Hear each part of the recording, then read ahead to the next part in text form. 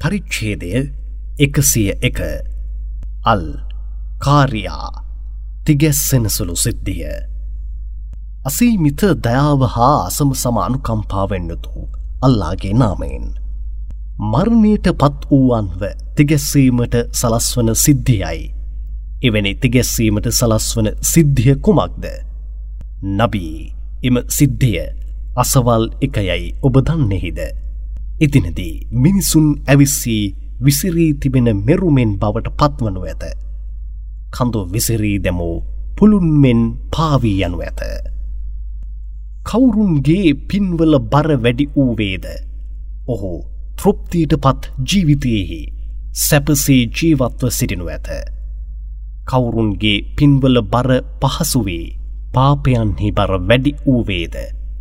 ඔහු රැඳෙන ස්ථානය හාවියාය.